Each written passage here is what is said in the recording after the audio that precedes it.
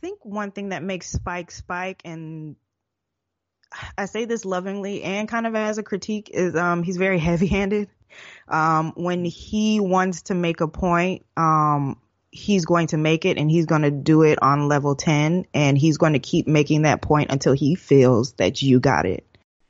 A bold voice. You're not going to have subtlety.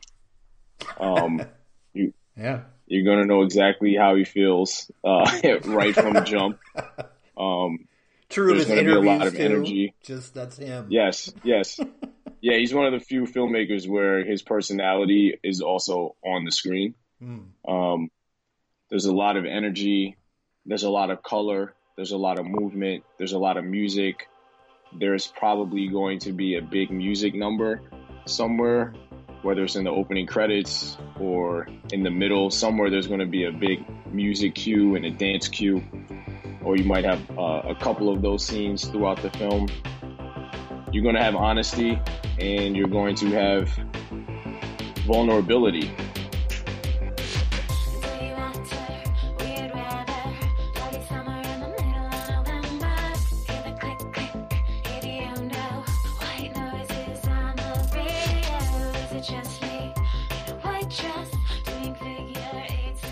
Hi everyone, welcome to another episode and another month of a podcast directed by. So this month we are taking a look at Spike Lee, and if things all go right, and like you just never know when you're bringing in guests, but we are planning to have two guests as our experts. One of them is Randy Wilkins, who happens to be an editor who has worked with Spike Lee, so that's pretty exciting if that comes true.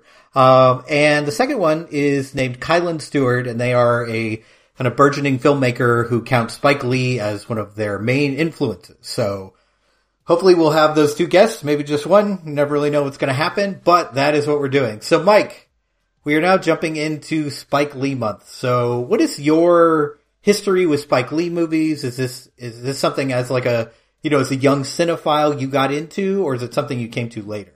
I wouldn't say that I got into necessarily a lot of his movies when I was younger, because starting with our first one, there is sexual content. It's the premise of the very first film, the hooking up nature. But you see it all through even something like his basketball movie. There is probably an infamous subplot with a prostitute that even fans of that film aren't too high on, at least in my reading up. I've seen some complaining about that. So there's always like a sexual element to his films, usually. So not when I was really young, because I'm an American and we choose to see violence at an early age over any sort of sexual content. But I would say my first experience was probably Do the Right Thing. Just because at some point my dad or somebody said, "You're into movies, you should see this." And I probably watched it far too young to really understand the sort of political ramifications of it. Like, it was to me like, oh, this is like a cool hangout movie, like Dazed and Confused, just a day in the life in a neighborhood, until it's not, but all of a sudden, I guess off and on, and maybe this comparison will come up in this particular episode, but I've always thought of him as sort of a Woody Allen-like character, just in the sense that he's a New Yorker and he has produced a lot of content. And much like that filmmaker, I've not kept up with everything. Like, if the premise for that particular year, that whatever he was working on didn't grab me, I just wouldn't watch it. So I'm not the most avid Spike Lee nor Woody Allen fan, but I've seen the hits. How about that? I've seen the big pieces that break through, but I don't know. That's not a negative, right? To knock someone for working and pursuing their passion. Like, that's what I would do if I was a filmmaker. But yeah, I'm by no means an expert on Spike Lee. Yeah, so for me, Spike Lee, I think, was actually one of the first filmmakers I really got into, like, as a high school student. Like, just randomly rented Do the Right Thing, and like you, was probably a little bit too young to really appreciate what he was going for. It's a movie I've rewatched a bunch, and like, okay, now I feel like I get what you were going for. But I did, I think, even as a high school student, see something there that I was like, I need to see more of his movies. And I got really into Spike Lee movies for like a good year there. And I went through as much as I could find. And this is something that maybe people who are getting into film as young people don't understand now. Because most things you can find. right? Most things are streaming, and if you want to, go the pirating route, you can find pretty much everything you want. But it used to be like, if it wasn't at your Blockbuster or your Hollywood Video or your local mom and pop shop, like, okay, well, I guess I just can't see that. And She's Gotta Have It fell into that category. Like, I couldn't, for whatever reason, couldn't find that one everywhere, but I watched that. I watched Jungle Fever, Mo Better Blues, Malcolm X, I think there's only 2 movies on this list that I hadn't seen before, and it was She's Gotta Have It and Four Little Girls. Which I remember hearing a lot about Four Little Girls, cause I think it was that the one, I'm pretty sure it got Oscar nominated. I can't remember if it won an Oscar, but it got a lot of publicity. So I remember hearing about it. It was also, I think, originally intended just to air on HBO, and then they did some screenings of it so that it would get awards recognition. Actually, this is really good. Let's put this on some screens and get that gold. But that was probably one that, I think that was 97, somewhere in that. When we get to the episode, we'll fact check that. But that was one that at least was more widely available, just because HBO, I remember at the time, was really pushing it after, its Oscar contention. For sure. So is there a movie this month that you're looking forward to talking about, or you're like kind of antsy about talking about? Like, because there's some. This is one of the first. This is definitely the first time we've done a black filmmaker on this show. Speaking of being antsy, putting yourself on the record as 2 white guys, right. Throwing this out there to the internet with all of their lovely comments. I would say that probably. Spike Lee, he likes to, unlike Woody Allen, who I think plays it arguably fairly safe as far as like putting out like similar type of material and going back to similar themes. And non-threatening material, I think, too. Woody, Spike Lee is definitely pointing his finger in your face and is trying to stir things up. So I was not really looking forward to it because when you pick the directors, as you do with Scorsese, you tend to pick heavy material that is hard to just come in and have fun with. That's not to say some of these selections are just fun. Like when we get to Inside Man, that's a really fucking fun movie. That's just a really cool popcorn thriller. But the one, strangely, that I was most looking forward to watching was Jungle Fever, because I had seen it before, but I didn't remember much about it. All I remember was Samuel L. Jackson's character as the brother, but not much else. And it's like, okay, I know that's about an interracial relationship, but why do I have no recollection of that? So it's kind of a fresh watch. The one that's a true fresh watch for me will be Malcolm X, because of its runtime. I had always stayed away from it because, as we talked about during Scorsese's month with The Aviator, I'm not really a fan of that type of movie where it's a man's life story. This is Mike's kryptonite. It's a biopic and it's 3.5 hours long. I honestly didn't remember how long it was until like I queued it up and I was like, oh man, really? Okay. I guess that's what we're doing this month. Sorry, Mike. But I think thankfully, just the way it pairs out, the one I'm most looking forward to is there. So Jungle Fever and Malcolm X together. So, it worked out for me kind of. Yes. But that's funny because I think Malcolm X, other than Do the Right Thing, is probably his most well-regarded, or generally perceived as his most well-regarded, other than Do the Right Thing. So that'll be interesting for me. That's the one that I'll be a rookie to. Yeah, I think the one I'm most excited to talk about, and this will make you laugh probably, is Little Ed Norton showing up in the 25th hour. That's the one I'm looking forward to. So much consistent hate on this podcast. I knew that if I didn't make that joke, you would. So I'm just beating you to the punch. But the other thing I'm interested in talking about, because I was actually just on another podcast and I was talking to the host, like kind of after we had got done recording, and he had mentioned Spike Lee's treatment of women in his films. And for the life of me, I was like, really? And then like rewatching some of these, we'll get into Spike Lee's maybe not so great treatment of women. So that'll be interesting to talk about. It's something that like, I think a lot of it is because I watched a lot of Spike Lee movies when I was in high school.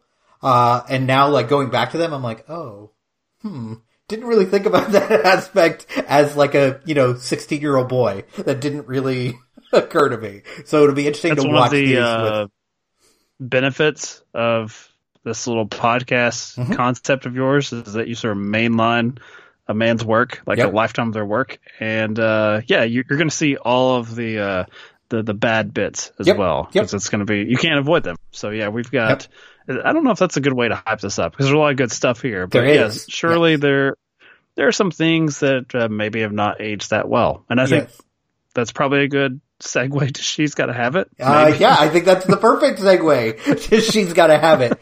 She's Gotta Have It. I think this feels like a running theme, but it to me, the first thing I think of She's Gotta Have It is really the backstory and how it came to be, more so than the actual film. The film is great. The film for that time is innovative and it's different, and it was refreshing to see a Black love story told in that manner. And in a lot of ways, the Black love story isn't necessarily the relationship, in my mind, between Nola and the three men. It's Nola with herself. It is a little messy. You know, it's not a perfect film by any means, but it is fun to watch from the beginning to the end. I'm not sure if I had seen like basically a movie where the whole thing was breaking the fourth wall. I'm not sure if I've seen that before. I watched this maybe for the first time when I was going into college, so about 13, 14 years ago. And I definitely feel different now than when I first saw it, because I've grown and I'm catching more things that are like not okay or that I can identify with. I think it was really groundbreaking for the time. And even now it's a little groundbreaking. So as I mentioned, this was the first time I had seen this. The only thing I really knew about it was like it's his first movie. And from what I had been told, it's just a sex comedy. Even if you look at the art on IMDb, at the top of the picture, it says a seriously sexy comedy. That is how it is advertised. So what was your reaction to watching She's Gotta Have It? Well, I'd seen this one before, and I can't remember if I bought it at a video store or something like that, because I did have just a mom and pop video store. We had two in my small town, and when they removed, because they didn't have enough space like for all the movies they were getting, they were not going to grow. So eventually they would have to cull their collection. And when they pulled something and put it in the this is for sale area, it was no longer available for rent. So like you, I had this fear after I saw Do the Right Thing, where I was like, shit, this will be the only way I can watch this, is I have to actually purchase it. I have to make the investment that this will be good. And I didn't think it was good. When I was a teenager, I did not. I felt kind of ripped off. It's not really a movie for teenagers, I don't think. I think this is a little.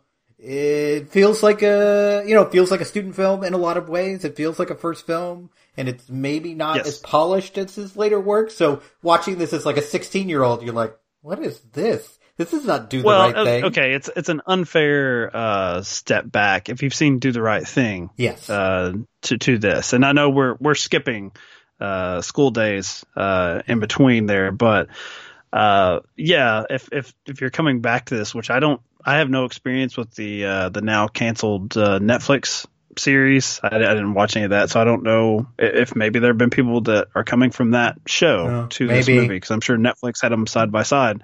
I would take issue with the a seriously sexy comedy, in the sense that I don't think there's anything really sexy here. And maybe it was then, but is it the only sex scene a rape scene? Isn't that there's not a lot of, and they call it out in the movie. It's not as if we're putting that on, with 2019 eyes. Like, she says that to him right after. Yeah, there's intimacy in other spots in the movie, but as far as like a love scene, a sex scene, it's forced. Yeah. Which is funny because it does have this sort of extremely sort of naturalistic vibe to it, where you feel like you're, and I don't know, I haven't followed up with the actors, but the only one to me that's recognizable is Spike Lee, and particularly I think he gives the best performance too in the movie. Yeah, and everyone else seems like a friend, or it has that Clerks vibe. It has like Dante and Randall, like you have people that Kevin Smith could just get. Yep. And there is a certain charm to it, and I think it is helped by having the characters, talking to this film crew, like it's a documentary. that helps it stylistically. I don't know how it would sit with people now where it's three men talking to this outside observer, which I guess is you, the audience, about all their problems with this woman who basically, I don't think this is not word for word, but in their viewpoint, is a woman they can't tame. And they just don't understand why she won't bend to their particular whims, which is to, I don't know, have this domestic sort of relationship or courtship. And they never, I think even now I keep waiting for them to maybe challenge themselves or have a little bit of self-awareness about why they're so infatuated with someone, like why they need to like own this person. Cause I don't think it's ever played up in the film like it's a surprise, like that one of them finds out she's like cheating. I think that everyone is like aware of the situation, that they're in like this strange horse race for Nola's affections. And it I mentioned him earlier, and this is going to get film Twitter to, if they've not turned it off by now. Not only does it feel like a student film, but it feels very much like Woody Allen. It feels heavily influenced by Woody Allen, and there's also a director with issues in regard to how he deals with female characters. Like, he's had some very strong, he writes strong roles for women, but I don't think anyone would want to, especially now, want to take their cues from a Woody Allen male character on how to treat women. And that's certainly not the case here. Now, I will say that I don't think Spike Lee is saying that any of these characters are in the right, though, either. Nope. Like, I think they are kind of played like they're an idiot. Kevin Smith was heavily influenced by Spike Lee, and I actually thought about that. Like, the problem there, and I guess I'm going to pose this question to you, Dave, is that excusable for the entire runtime for directors to be like, look at these male pigs, look at how stupid they are? But they are enticing you to kind of revel in their bad behavior and their sort of poor treatment of, in particular, this woman. But Kevin Smith, the same thing. Like, Chasing Amy is a prime example of us reveling in these stupid guys and how they mistreat this woman for like 90 plus minutes. Yeah, that's a good point. I think what sets this apart a little bit, and this is not a movie that I'm like, oh my god, this was so great, I can't wait to watch this again. I can't imagine that I would ever be like, yeah, I'm really in the mood for She's Gotta Have It, I'm going to throw that on right Which now. Makes it all the stranger that Netflix, this is the one that got adapted into a series. I mean, I get why, because you have this kind of rotating cast of characters, and it's high drama and romance and sex and all that. It makes sense that you would want to make a show out of that. But I like the fact that it starts off kind of from her perspective. Like, kind of talking about, like, I'm going to set the record straight here. Which I think separates it from a Kevin Smith movie, which treats women as, like, aliens or foreign beings that, like, I just don't understand. Let's look closer. Like, it's very kind of leery. Probably an honest assessment from Kevin Smith. Yes. I mean, I don't think any of that is a dishonest expression of who he is. I find it interesting that, I mean, some of it's because, like, Spike Lee, I think, gives himself the best role out of all the men. Like, the one who comes off the best. Like, he's still sweet. He's dumb. He doesn't really get it. But he's got all the, like, snappy lines, and he's got the comebacks, and he's got the joking. Whereas you have the other guy who, like, ends up being a rapist. And then the third guy who's, like, just like a workout freak and just constantly, focused on his own reflection. I found it interesting that Spike's like, I'll play the little funny guy. Yeah, he's good. So you like, we're getting some insight into to Dave, what he likes in the bedroom. It's a person wearing panties on their head. I mean, that's going back to The Holiday with Jude Law and, like, right. Mr. Napkin. Mr. Napkinhead, yeah. I actually like the fitness freak. You would. Because you have this sequence where that is not a man who's going to throw a woman down and make passionate love to her. He's going to fold every single article of clothing he has that first. That scene was so awkward. I cannot deal with that. It's like he just presenting his physique as some sort of foreplay, but also folding clothes. It's a gift to you, young lady. Here you go. Yeah, this movie. It's like, it was really hard to access, but there are moments that are really funny. Like, I think the setup of, like, the Thanksgiving dinner is pretty great. Like, that's probably my favorite scene in the whole movie, because I think in a lot of, with a lesser writer and a lesser director, like, this could just be, like, kind of hijinks and high drama and yelling and screaming, and it never really gets there. It's just like, we're all here, let's make the best of it. Let's try to interact. And then, of course, you see the people, of course, that can't handle it are the men. We just can't function. And she feels like she would have been fine to like mess around with all three of these guys separately. Like, I don't see the problem. And I think it's also really indicative of the time. This is made in 1986. So you have a little bit more freedom there than maybe you would have in a movie focused like this in the 50s or 60s, you know? So I think that's really interesting to watch. And I think what Spike is doing with the camera is really interesting in this movie. Like it is one of those movies that, yes, it does feel like a student film or like a first film, but you can tell immediately that there's like passion and talent involved here, even though I would say other than Spike Lee, I'm not sure there's a strong actor in the bunch here. They're all very stunted in the way they deliver lines. It's very clearly like, as you said, like, come on friends, let's do a movie. Here's some cue cards. Read your lines, you know? So I think it would be interesting if this movie was made by him later in his career, because I think there's a lot of like high emotion here that never really gets communicated because you have amateur actors here and an amateur director, but someone who's going to be great. It's certainly no Mean Streets where you just happen to have Harvey Keitel and Robert De Niro as part of the gang of knuckleheads. It is definitely a calling card film though, because if you have a problem or you can just sort of see the strings being pulled, there's a lot of respect that you have to give to Spike Lee for his direction, for the editing, because everything, I think he gives all of his actors pitches they can hit. And he gets out of scenes pretty quickly. I mean, this is it's an 84-minute movie, so it never overstays its welcome. But these type of movies, I wonder if we do a disservice to them just because he became such a big filmmaker, such a name. Like, I mean, a Spike Lee joint. You know, he was the marketing hook for his movies. He would work with people like Denzel Washington, but for the most part, you were going to see it because it was a Spike Lee movie. And this. Do we look at this and sort of hold his greater works that he actually should achieve? Because you should expect an artist to get better at their craft as they go on. But it's almost like we're all Johnny-come-latelys, and we come back to it and we're like, well, it's not as good as Do the Right Thing. And it's like, well, no, it's not as good as one of the greatest films ever made. Yeah. Oh, okay, fine. I mean, spoiler for the second half of our episode. It's pretty good. Right. Mm-hmm. Yeah, it's also interesting to watch this because I don't know if you had this experience when you first watched it or now, but of course this character of Mars Blackman that Spike Lee plays became really famous, right? This became like the shoe commercial character with the. I'm pretty sure I was aware of him with Michael Jordan as his co-star before I'd seen She's Gotta Have It. Yeah. Like, I'm like, oh yeah, he sells sneakers. Right. That guy. Yeah. So when he shows up here, there is like a little bit, for me, there's like an immediate draw to that character. Cause like, oh, I know that guy. That guy's entertaining. That guy's funny. Okay, he's gonna talk a mile a minute. This is gonna be a good time. And I think in some ways that is, like, as you were kind of hinting at, a disservice to the movie. Because like, there are bits of that character there, but this is not the Mars Blackman show, right? This is not quick cuts. This is not, him showing off his fashion. It's not that.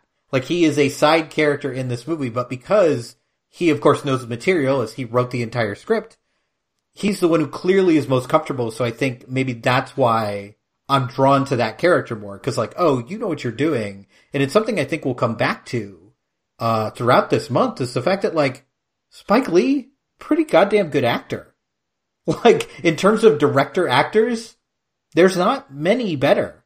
Like, I had actually put this question up on Twitter, and there was a lot of course, like, Hitchcock, but Hitchcock just kind of, like, shows up in the back of the scene. I don't think that counts. That's a cameo, Like, and he's certainly better than M. Night, Like, M. Night, who consistently puts himself in his movies and gives himself a monologue, and you're kind of like, okay, let's go. Whereas here, he Hitchcock seems to fit in the film. Hitchcock is definitely better than M. Night, and maybe people are they're answering your question with the thought of his presentations from his TV series. Albert Hitchcock like, oh, he's presents, charming. Yeah. That was a funny guy. Yes, yeah, absolutely. Yeah, I think that I don't know. I don't think I can answer. I don't feel comfortable answering like how this sits with people now. Like when you were talking about this film, that it's sort of representative of its time. I don't know if we've come any further as far as portraying female sexuality on film without some sense of slut shaming a woman. Like, I actually think we've probably are far more conservative. We've regressed. Probably more conservative in our art. So, well, this one, it does have some issues as far as, I guess, who's telling the story, because she is outnumbered, but by the conceit of the film, there are going to be three male voices that are kind of talking shit about her as they try to win her like a trophy. But I don't know. I'm trying to think of a film that is close to this in style, dealing with this type of relationship, and usually it's more like ensemble sex comedies where it's maybe partners, trading off in some sort of way. And you're just like, it's like a way for the audience to just like pick who they want to end up together. And I don't know. I think this is like with a lot of Spike's work, probably is just joyously abrasive in the way it's sort of like, it's a sex comedy, but I think it makes you feel very uncomfortable throughout. So that's hard to pull off. And for the most part, I think you did. Yeah. Do you feel like, as you watch this movie, is there a character that you feel like the movie takes the side of? Do you think this is her story, or do you think it like angles itself towards these other three?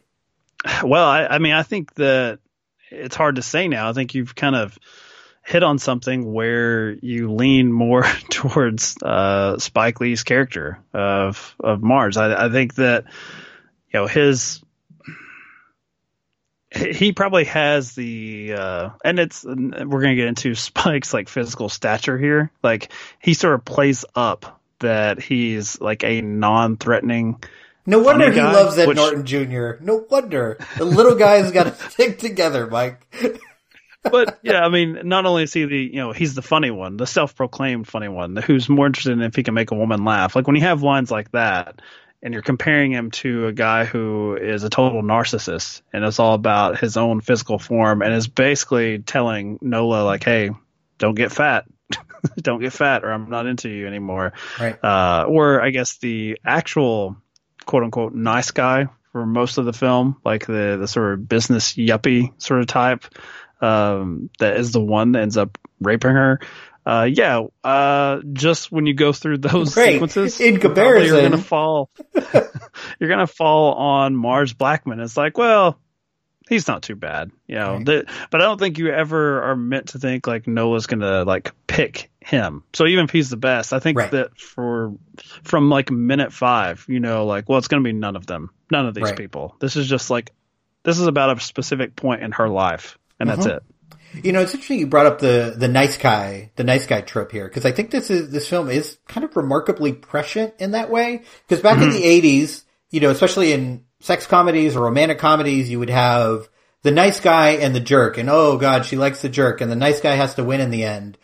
And this is a movie where the nicest, most well put together guy, probably the guy who would be seen as the most a catch out of these three, he's professional, decent looking, seems to be really nice to her, has his life together, and he's the one who ends up being a rapist by the end of the movie. And that is something we see more in movies now, where it's like, oh, you can't actually trust the nice guy. But not in 1986. Like, this is crazy to me, like, as I'm watching this. And as you mentioned, we've gotten a lot more conservative, and I was worried that I would watch this movie and it would be like, oh god, she's just gonna be slut-shamed not only by these other characters, but by the movie. And I don't feel like that's the perspective the movie takes. I don't feel like the movie is like, oh, she got herself into this, she deserves what she got. Which is kind of what we get moving forward, not in his filmography, but just in film and art in general. It's this very slut-shaming attitude. And I think that's the difference between having a character treat her poorly and having the actual text treat her poorly. And I think it's easy to pick on Spike Lee in this movie and be like, oh, look, all these people are saying this. But I don't think at least for me, by the end of the movie, I wasn't feeling like Spike Lee himself was saying like, oh, look at this horrible woman. Look at the position she put herself in. She got what she deserved. Like, you never get that. At least I didn't. I don't know about you. What do you think I'm going to answer, Dave? Yes. Oh, yeah. Yes. Yeah, I totally. Well, blame Spike Lee. Just do it, Mike. No, I think that there may be some expectations that we're gonna have like a release valve moment. Like you're gonna get that and Do the Right Thing. Like, and you're gonna get that and you keep picking on little Ed Norton, but there's a famous sequence in that where he's looking in the mirror and he just sort of spews out all this like bile that he has sort of built up. And what's uncomfortable about She's Gotta Have It, in particular with that one sequence with the nice guy, is it's a physical act. Dare I say it, it's a crime that's committed to get out. He doesn't just unleash like sort of this verbal rant of what he's feeling towards her. And that's what makes this film kind of hard to watch at times, because I think he feels somewhat justified in what he did, at least in the moment, because she has just expressed that she wants to have like sort of a physical relationship with that man at times. And so he feels vindicated in treating her like a piece of meat because he's been called over there. And yeah, it's a seriously sexy comedy. I think is a little misleading. Yeah, a little comedy bit at times that also is about sex, but I think it's got a little bit more on its mind than just being an out and out comedy. And maybe some people would hold that against it. I don't know. It's not. It would be far down the rung for me on Spike Lee movies, because like you, I don't think that I'm just going to be in the mood again to watch this. One thing that you bring up in that, scene where he does commit a crime is I am just so glad that they named it in this movie. That afterwards she says, "You raped me."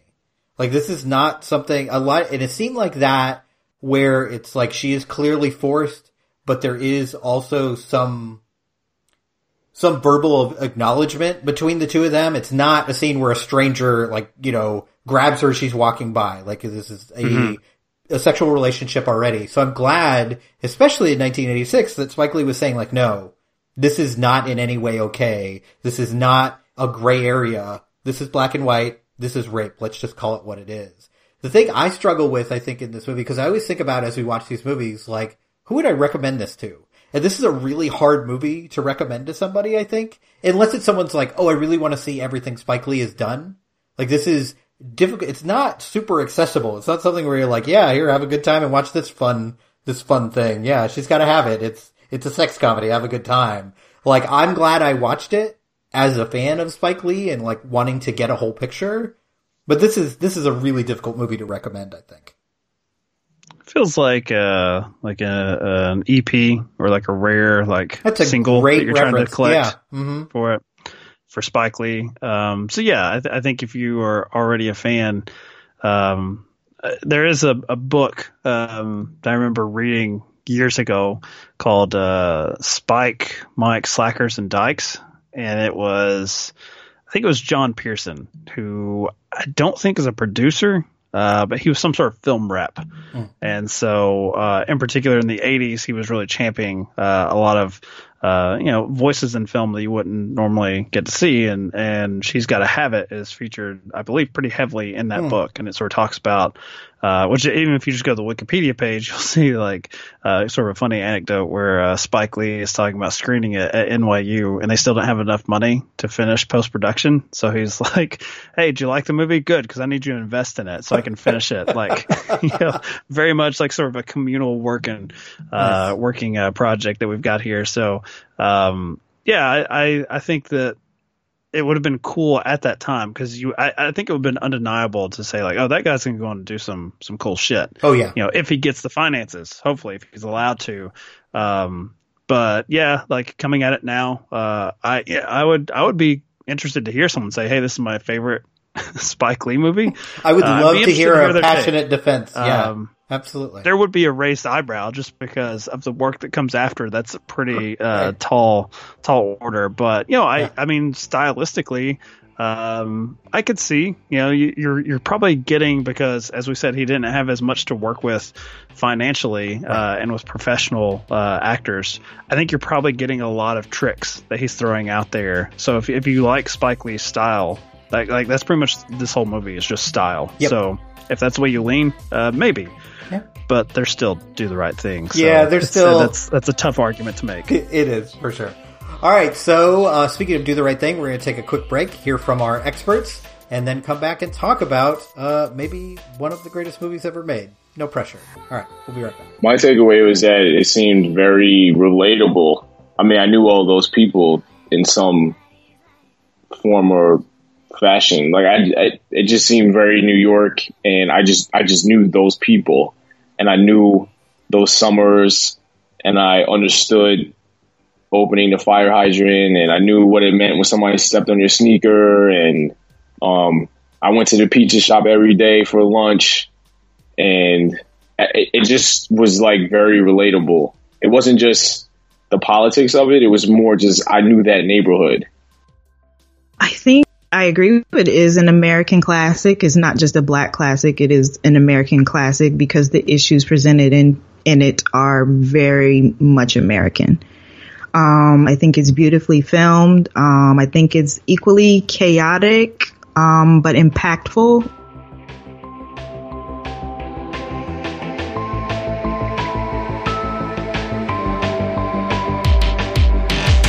All right, so we are back to talk about Do the Right Thing, and, you know, this actually kind of made me glad that you were so slow on recording, because it would have been awkward. No, I'm thanking you in a roundabout way. Backhanded compliment. Yes, that's the only kind I give. It would have been weird to, like, put this out in January, right after Danny Aiello had died, and us, like, not make any mention of that. So I'm kind of glad we waited to record on this because, you know, we did just lose Danny Aiello, and it's interesting because he's had a long and varied career, but I think, and rightfully so, this is the movie people think of when they think of Danny Aiello. Like, this is probably the greatest performance he's given, I think. He was also, I was going to say the greatest movie he's been in, but he was also in The Godfather Part 2 in a smaller part, so that's, you know, those two are probably pretty close to one another, but we're here to talk about Do the Right Thing. Just 3 years after the first movie we talked about. As you mentioned on that, there was School Days in between, but it's kind of amazing to see the growth with that short of a period of time. Like, you have, you know, what we have kind of called an experimental, it's a student film, it's all style, to one of the best movies ever made. Like, it's so early in a career to get there. I think sometimes we're like, oh, well, this director is building his way to something great. But he, you know, through this, I think found something great right away. And one of the things I appreciate, I didn't talk about it when we talked about the first movie, but one thing I really love about Spike Lee's movies is the opening credits. There's always this, like, sense of setting the scene and this sense of energy to the opening credits. So in some ways you kind of know what you're getting into right away. So you have the, you know, the New York neighborhood in the very beginning, and you have kind of this choreographed dance at the beginning of this, like, kind of showing the energy and the personality of that neighborhood. And I was just kind of, and you don't see that a lot in movies anymore. Like, a lot of directors, you're like, okay, let's just put my name up and let's go to the first scene. And in a lot of Spike movies, he really takes his time with those opening sequences. But I'm sure we'll see if that lasts. We shall see. In the Netflix era, there's going to be like a skip credit sequence. Like you're watching an episode of The Office or something. Sad. Yes.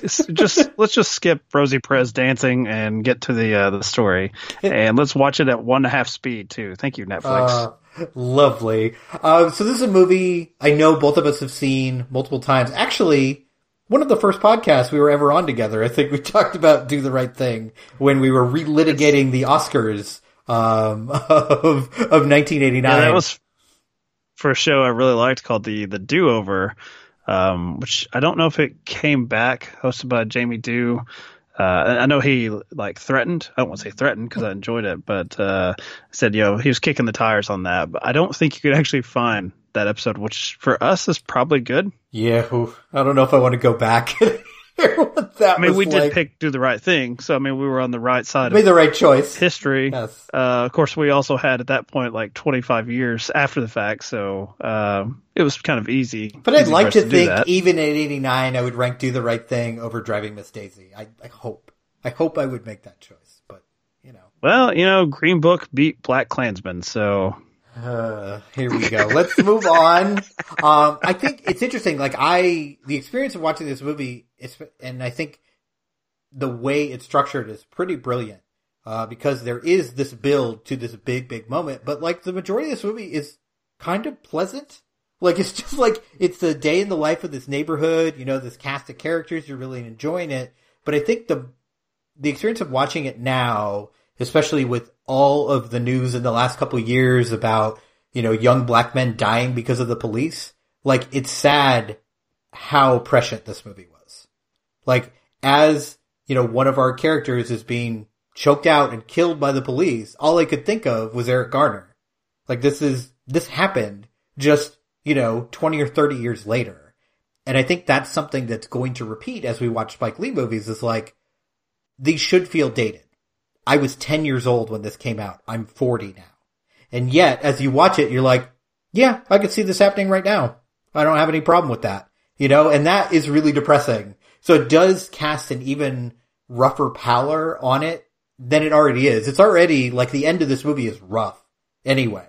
But, like, you throw in the fact that, like, oh yeah, this is actually still happening. Nothing has really changed. It's pretty upsetting. Yeah, I don't know if that helps or hurts it. Because it does certainly make it more depressing.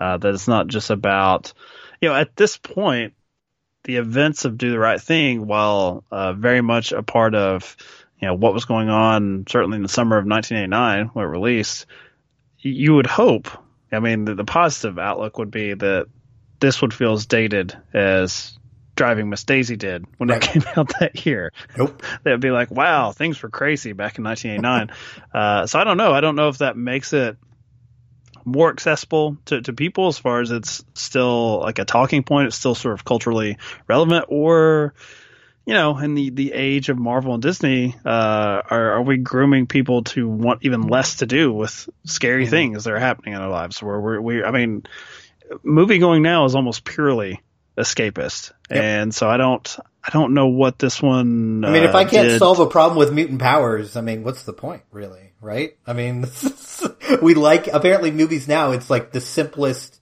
solution to a problem. And it's one of the things I love about this movie is there is no solution by the end of it. There's no, like, everyone comes together and, like, now we figure out what to do from here. It's like, no, shit's fucked up. And it's still fucked up tomorrow. But we gotta pick up the pieces and move forward somehow. Like, it's not a movie that wraps itself up. You gotta get paid. That's right. That's, you know, good job. Mookie is gonna go get paid, and you know, we have hopefully some insurance money, I guess, will come in for Sal. That seems to be the idea that, yeah, something has been lost here in this neighborhood, but and maybe that's what makes Do the Right Thing incredibly depressing now. You know, you're talking about things have not changed too much, that it's, you know, we're sort of living through these headlines that of an event that we see fictionally in this film. But yeah, even the ending, it's sort of positing this sort of like optimistic viewpoint, but it's extremely cynical too. That's like, well, nothing much is going to change, even though that feels like the neighborhood will never be the same. It probably will, you know, for the most part. One thing I've always really liked about it is even until right in the final moments when Sal sort of gives in to rage, that most of the neighborhood finds the character of Bugging Out to be rather obnoxious. He's a jackass. Yeah. Even his friends don't like him. An instigator, and even the ones that may to some degree, like, you know, align with him politically, he's not the best messenger for that particular message. You know, he's abrasive, and it does seem to be totally fueled by ego, for him, which is interesting, you know, for this type of story that you're telling, that even our main character Mookie is, for the most part, I mean, you see him challenge other characters on their views on race, in particular the John Turturro character, the Sal's son. You see multiple sequences where he tries to call him out. There's one that's that great moment where he's saying, like, you know, your favorite musician, favorite artist is Prince. Great scene. He's insisting it's Bruce. No, it's Bruce. Like, and I love Turturro's delivery there because it's not overly enthusiastic. It feels like a guy that's like, you know, trying to proclaim his second choice as his favorite. But, you know, Bugging Out, for the most part, the way Esposito plays him is like someone who is just looking for a thing. Yeah. Like, he's just looking for a thing to, like, sort of hang his hat on. and you go through all the secondary characters, even the ones who come in late for the pizza at the end. You know, they're annoyed because they just want to eat. Yep. And then what is this guy doing? You know, you have Sam Jackson, you know, is at the radio station, who turns when he sees things get bad. There's this like great way that the community unites when the shit hits the fan. Right. But it doesn't mean that they were united, you know, 2 hours prior Nope. on that. And I think that's sort of a bold choice by Spike Lee to make that. This is not some sort of like that just because they live in the same neighborhood and they're from the same like, you know, ethnic background, that they're lockstep with the same exact viewpoints on how to handle themselves. Right. I probably identify with, you know, as a white guy from Kentucky with the three old men just sitting around drinking beer and bitching about things. I like those guys. Yeah. Even they can't come to an agreement all the time. You know, for the most part, there's usually one person that's like calling the other two idiots. So yeah, I don't know. It is a great hang movie. It is just like, I just enjoy my time in that neighborhood, which is a lot different from She's Gotta Have It. You know, the sex comedy, because you know something is about to boil over, but it's really fun for most of the runtime. Yeah, exactly. I think that's kind of what I was getting at until that kind of third act event. I won't call it a twist because it's not a twist. There's a build to it. And I think you had mentioned this kind of bold choice of using Buggin' Out, played by Giancarlo Esposito, as your like, you know, as your spokesman when everyone in the neighborhood is like, oh God, this fucking idiot. Like, I gotta listen to him. He's just mad because he got kicked out. This is the issue. Like, he really wants his pizza. And I get that. But like, this is not the guy you listen to. The other really bold choice it makes, and I remember this is one of my most vivid memories of watching a movie for the first time when I was younger, is that I was so shocked that Danny Aiello turned out to be the bad guy. Because for the whole movie, he's calming his idiot son down, John Turturro, who's constantly throwing around the N-word and calling people animals and just being terrible. And Sal is constantly like, no, this neighborhood is good. These people are good. They pay good money. Everything's fine. And it really does, you know, I kind of talked a lot already in this month about Spike Lee kind of seeing things coming down the road. And this is the idea of just because someone says the right things and is nice to your face doesn't mean there's not stuff bubbling underneath the surface. And clearly there was something there for Sal. And when he turns in that last third act, it's terrifying. Because like, oh, this is the guy who's been protecting everybody. This is the guy who's been nice. And then all of a sudden the N-word is flying around and he's throwing stuff and he's pointing his finger. It's terrifying. It's just like Bugging Out as far as he's fueled by his own ego. He has this speech. My wall. Which when you're... Well, when you're hearing him explain to his son that he takes pride in that he's fed like generations of these people, like that he's seen their children grow up into, you know, young men and women, and he knows that he put food in their belly. But when you hear that, you're like, oh, that's cool. That's cool that he feels tied into that community that way, that he feels he's a part of it, even though his son keeps expressing what outsiders they are. And Defiants are outsiders. They're like interlopers. They're there to just profit off this location they detest. But yeah, when he turns, it's not like it's that far of a switch from like taking pride in feeding these people and feeling like they should be beholden to him in some way. Aren't you grateful to me? Look what I've done in this neighborhood. I mean, I'm not, you know, going after small business owners here, but he is there to make money too. Yep. I mean, that's, you know, it's not just out of the kindness of his heart that he is, you know, feeding these people. Like, and he's also very particular. I mean, he is like, I guess a pre-soup Nazi from Seinfeld as far as, you know, he's not the most gracious with the cheese. Right. That's extra, sir. Yeah. And he definitely is not into any sort of loud music at all. Actually, I don't know if Sal's into music. I think he just it's like quiet. There's nothing going on in the background. Just the bubbling of cheese on the pizza. That's all he's interested in hearing.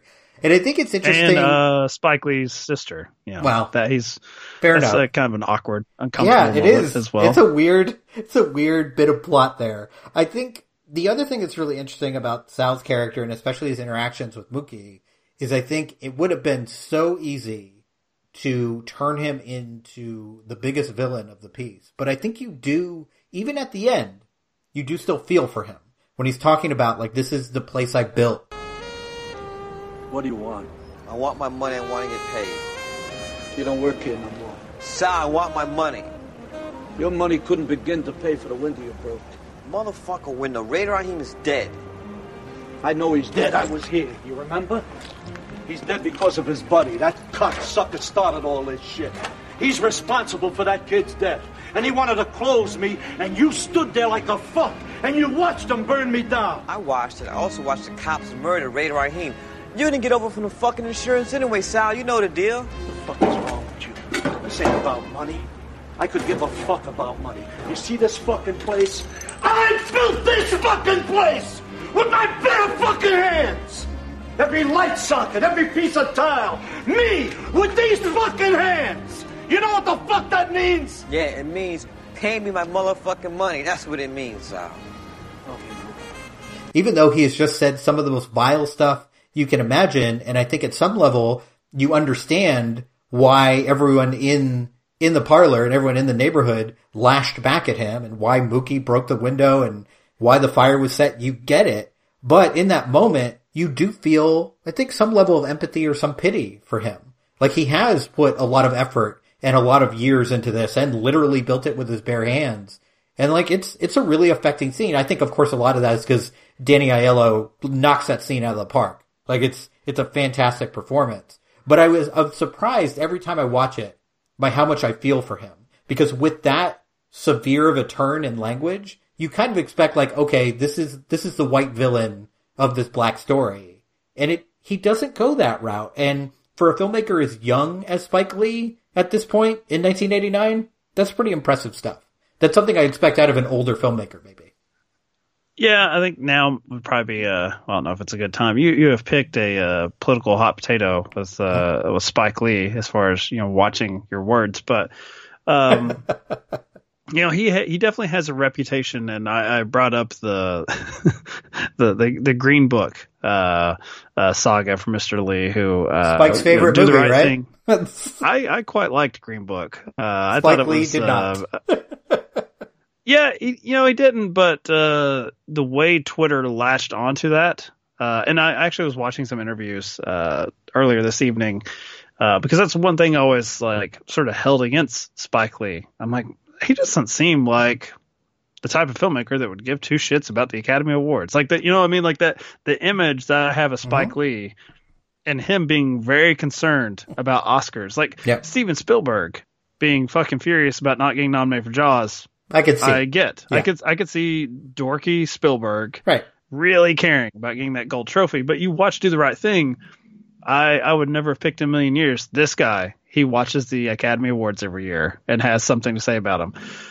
But what I was going to say is he and Twitter will latch onto anything, that he says as if it was this sort of angry black man persona. But if you actually watch interviews with him, he's really engaging and charming and almost playing it like a joke. He did not care for Green Book. But if you watched even that night at the Oscars, I loved how he put it. They were it was a very, a journalist sort of trying to get their YouTube clip. And they're you didn't seem too happy when Green Book won. And he's do you watch sports? Which, of course, anyone covering the Oscars, they probably don't. Don't know what sports are. Yeah. He was I just thought it was a bad call. Just a bad call is all. It's just a bad call. And I'm that's totally different than thinking of this man as raging over what these dorks, are giving out their little gold trophy. So I think that the reputation of Spike Lee probably has been, unfortunately, anytime he says anything negative, it's well, he's just in a frothing rage about it. Playing into that trope of angry black man. When if you watch interviews with him, he's a charming dude. He's a funny guy. And, I think that he does see things probably with more shades of gray, and you'll see it. You'll see it in other films that we have coming up than people who are fans of his would actually want him to be. I think fans of his or people on Twitter now, they want things to be black and white. And it's what you were saying about this film. They want the villain and we point fingers at him and we say, you're terrible, you're horrible, and I never liked you. Sal, I never liked your pizza. You're awful. He doesn't let you off the hook there in that final scene. It does make me wonder, like, of course, if you ask people, like, how do you think Do the Right Thing would do now? Everyone would be like, oh, I would love it, blah, blah, blah. But I have my doubts. Because there is a certain, think so. especially on Twitter, on film Twitter, there is a lack of understanding of subtlety of characters like this. Like, there'd be a reaction of like, no, Sal is the villain. He should be like a mustache twirling, terrible villain here. But I don't think I think if he was, I don't think it has the same impact. I think you need him to be a real human being. You know, like even John Turturro's character, which is the closest thing to like a true villain in this movie, just loves throwing out that N-word, loves insulting everybody. But I do love that scene you mentioned where they're talking about like his favorite musician and his favorite baseball player and all this stuff. You know, who's your favorite basketball player? Magic Johnson. Who's your favorite movie star? Eddie Murphy. Who's your favorite rock star? Prince. You're a Prince fan. Boss, Bruce. Prince. Bruce. Pino, all you ever talk about is nigga this and nigga that. And all your favorite people are so-called niggas. It's different. Magic, Eddie, Prince. I'm not niggas. I mean, they're not black. I mean, let me explain myself. They're not really black. I mean, they're black, but they're not really black. They're more than black. It's different. It's different? Yeah, to me, it's different. Pino, deep down inside, I think you wish you were black. Get the fuck out of here. Laugh if you want to. You know, your hair is kinkier than mine. And the two of them are talking like friends. You know, it's not like Mookie is like, I will not talk to you, racist. You said the word, I am leaving. You know, like it's not that kind of, life isn't like that, especially if you live in a place like New York. You're gonna come across this kind of stuff, and you see, even if, and it's the thing I love about this, is it feels so lived in.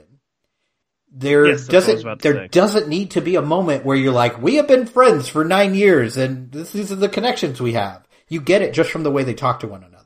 And that is not an easy thing to do for any filmmaker, let alone a filmmaker is like, okay, let's tackle race relations in the late 80s. Like, yeah, that little thing, let's fix that problem. But it does, I think that genuineness of this movie is what makes it lasting for me. Like, I never feel like Do the Right Thing is preaching at me.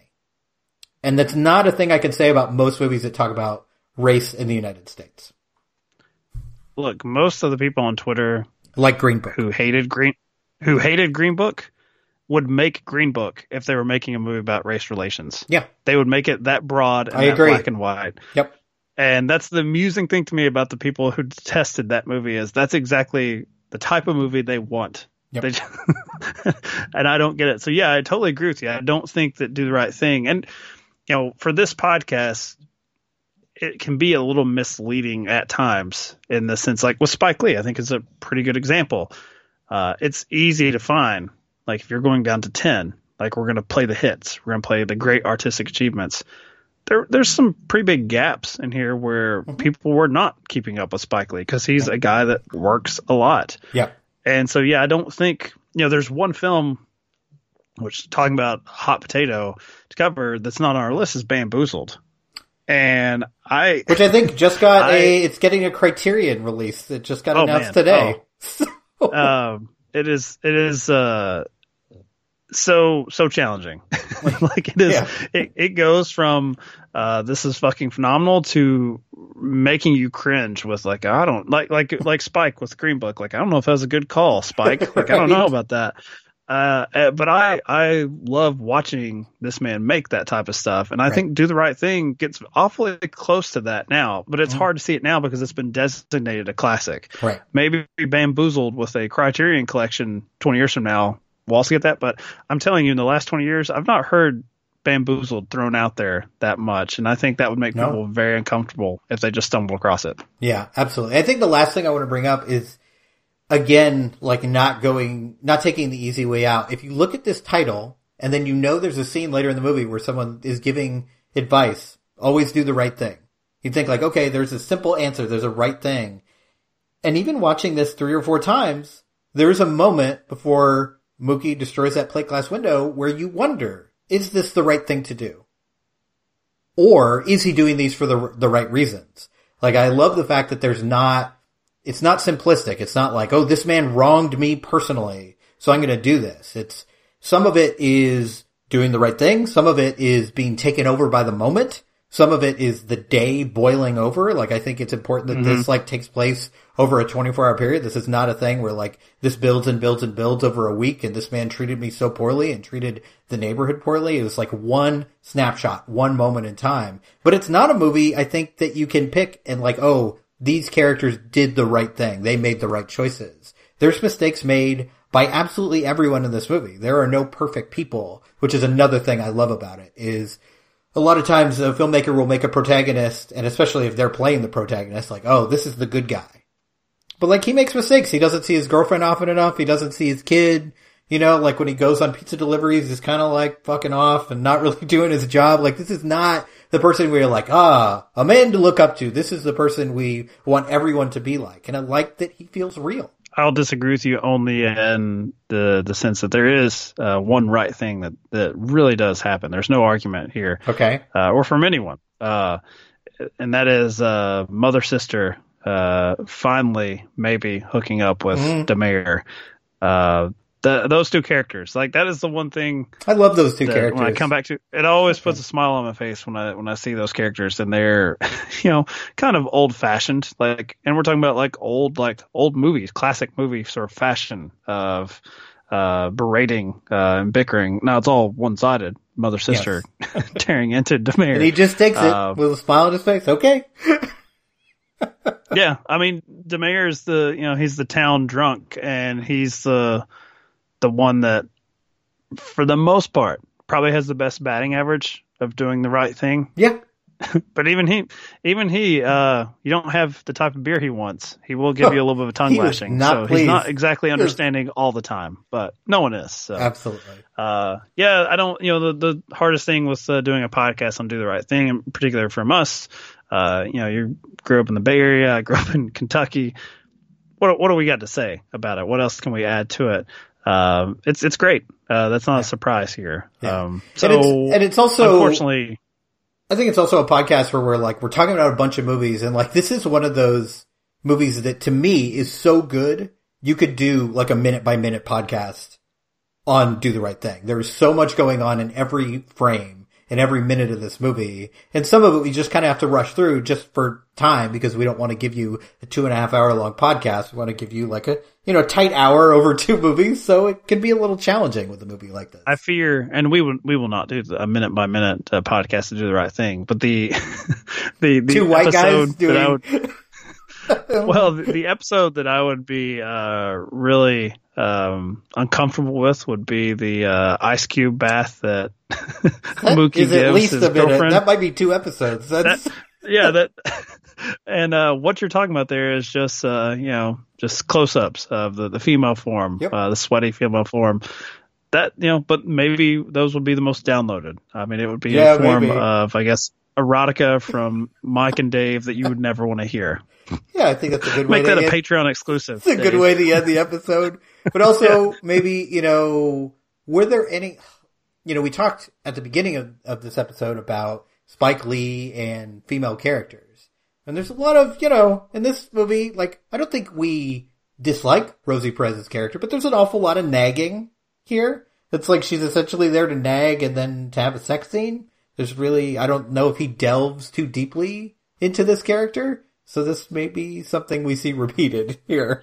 She does feel hidden away from the events of that neighborhood, which is strange, that she's not really involved. I mean, she dances in the credits. Yeah, I could see if you want to nitpick a little bit, that might be the one thing here. I'll let you be the guy saying Do the Right Thing. Not that good. Yeah. Anyway, I think I'm gonna drop it a star. Editing that out. But yeah, okay. So we'll wrap up now. Pretty good start to his career. We did skip one movie, but if you're 3 years into a career and you make an American classic, that's pretty damn good. So be interesting to see kind of where you go from here. And the next 2 movies we're going to cover are Jungle Fever and Malcolm X. Basically the same movie, right? And one's about an interracial relationship, one's a biopic that's 3.5 hours long. Same thing? Yeah. Same thing. I mentioned, the one that I Bamboozled from 2000 that, I would have, I didn't push for because I'm like, I don't know if I want to talk about that like on the record. But that's the one from the list that I'm missing, and I'm just gonna give you the opportunity because we're skipping another one, and it's one that you wanted on there and I vetoed. You did, so, yeah. I really wanted to talk about Mo Better Blues. I haven't seen it in years, but like this is like at the beginning of this episode we talked about like me like watching Spike Lee and just being like, I got to see everything this guy did, and for whatever reason, Mo Better Blues was the one that I really, really love. Like I rewatched over and over and over again. And it's interesting because the reason you vetoed it is apparently there is some negative stereotypes of Jewish people in that movie. And as a teenager, that went totally over my head. Like I was like, really? And then I started looking up online. I'm like, oh yeah, that's not great. Maybe we should just go past that. But I also like, I just really love the idea of a Spike Lee movie, like purely about music, like purely about a musician. And of course it's got Denzel and Spike Lee and Wesley Snipes, Giancarlo Esposito again, Robin Harris again. Like I think it's a really good movie, but I haven't watched it in years, so I'd be interested to rewatch it and see if I had the same reaction. Like I remember it just feeling very cool. It was just a very cool movie to me. But even then, I don't think it's one of those like, yeah, it's his best. It's like we talk about the difference between best and favorite. There can sometimes be a huge gap between those two things. So yeah, I believe it's on Stars if you wanted to watch it. There we go. It's been a while since our the sponsored by Stars got their shout out that we're contractually required to mention. So there we are. It's on Stars. Good. Maybe I'll watch it now. Yeah, there you go. I knew I would convince you. All right, so that's it. Some stars. That's it for this episode. If you'd like to follow us on Twitter, follow us at Directed by Pod. And if you'd like to donate to our Patreon, it's patreon.com/apodcastdirectedby. White lights, magic pink sleeves of cashing eyes, but just me in the white sheets.